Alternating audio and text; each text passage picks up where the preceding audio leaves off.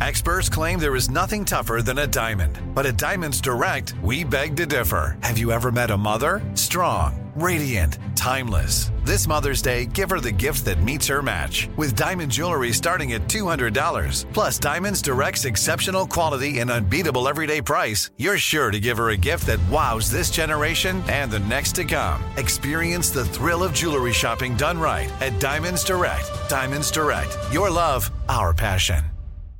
This is your moment, your time to shine, your comeback. You're ready for the next step in your career, and you want an education employers respect. So you're not just going back to school, you're coming back with Purdue Global. Backed by Purdue University, one of the nation's most respected public universities, Purdue Global is built for people who bring their life experience into the online classroom. Purdue Global, Purdue's online university for working adults. Start your comeback today at purdueglobal.edu. When you buy Kroger brand products, you feel like you're winning. That's because they offer proven quality at lower than low prices. In fact, we guarantee that you and your family will love how Kroger brand products taste, or you get your money back. So next time you're shopping for the family, look for delicious Kroger brand products, because they'll make you all feel like you're winning. Shop now, in-store, or online. Kroger, fresh for everyone. That's Paramore, Misery Business here.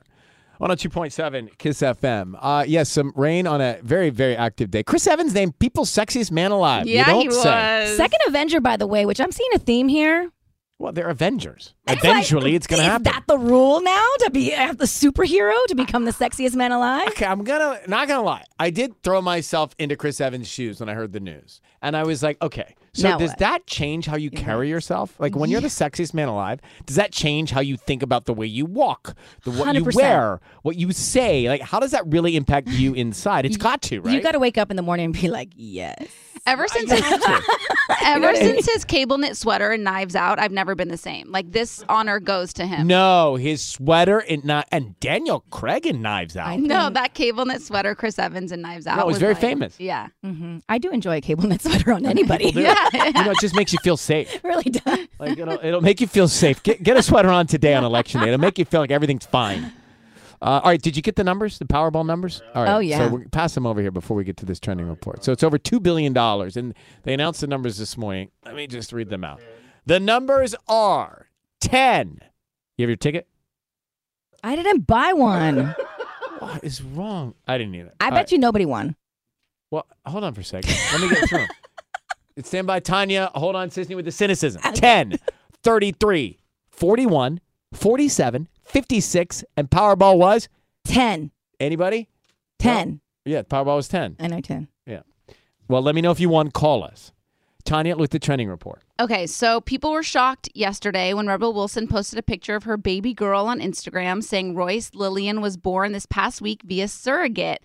And she said that this has been years in the making. And I wanted to talk about non-traditional ways of having babies and starting a family because she didn't say why. We don't know why Rebel had the baby via surrogate, but a lot of people can't carry their own babies.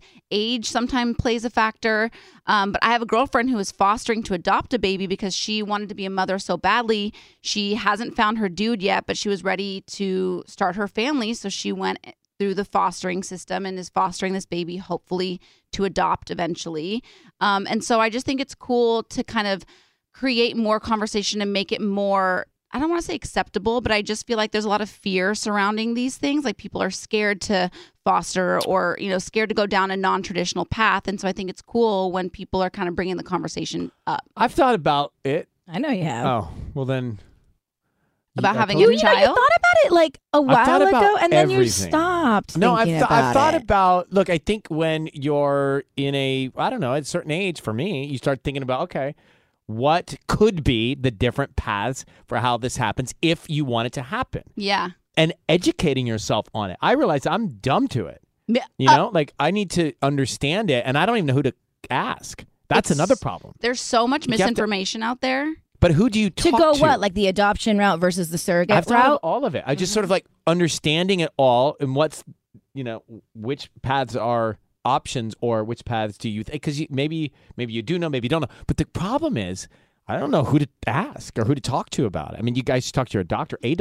Yeah. But, I've talked to friends of mine, but not in the context of, hey, I'm thinking about this. Just sort of like asking questions. Yeah. And I think Have talking you? to a professional. Tanya? Yeah. I remember I went last year when I turned 34 because everybody told me your eggs drop after 30 and like everybody freaks you out at 30 about your eggs. Didn't your parents teach you at a young age not to listen to everybody? Because I used to say it to my mom. Mom, Yes. everybody's going.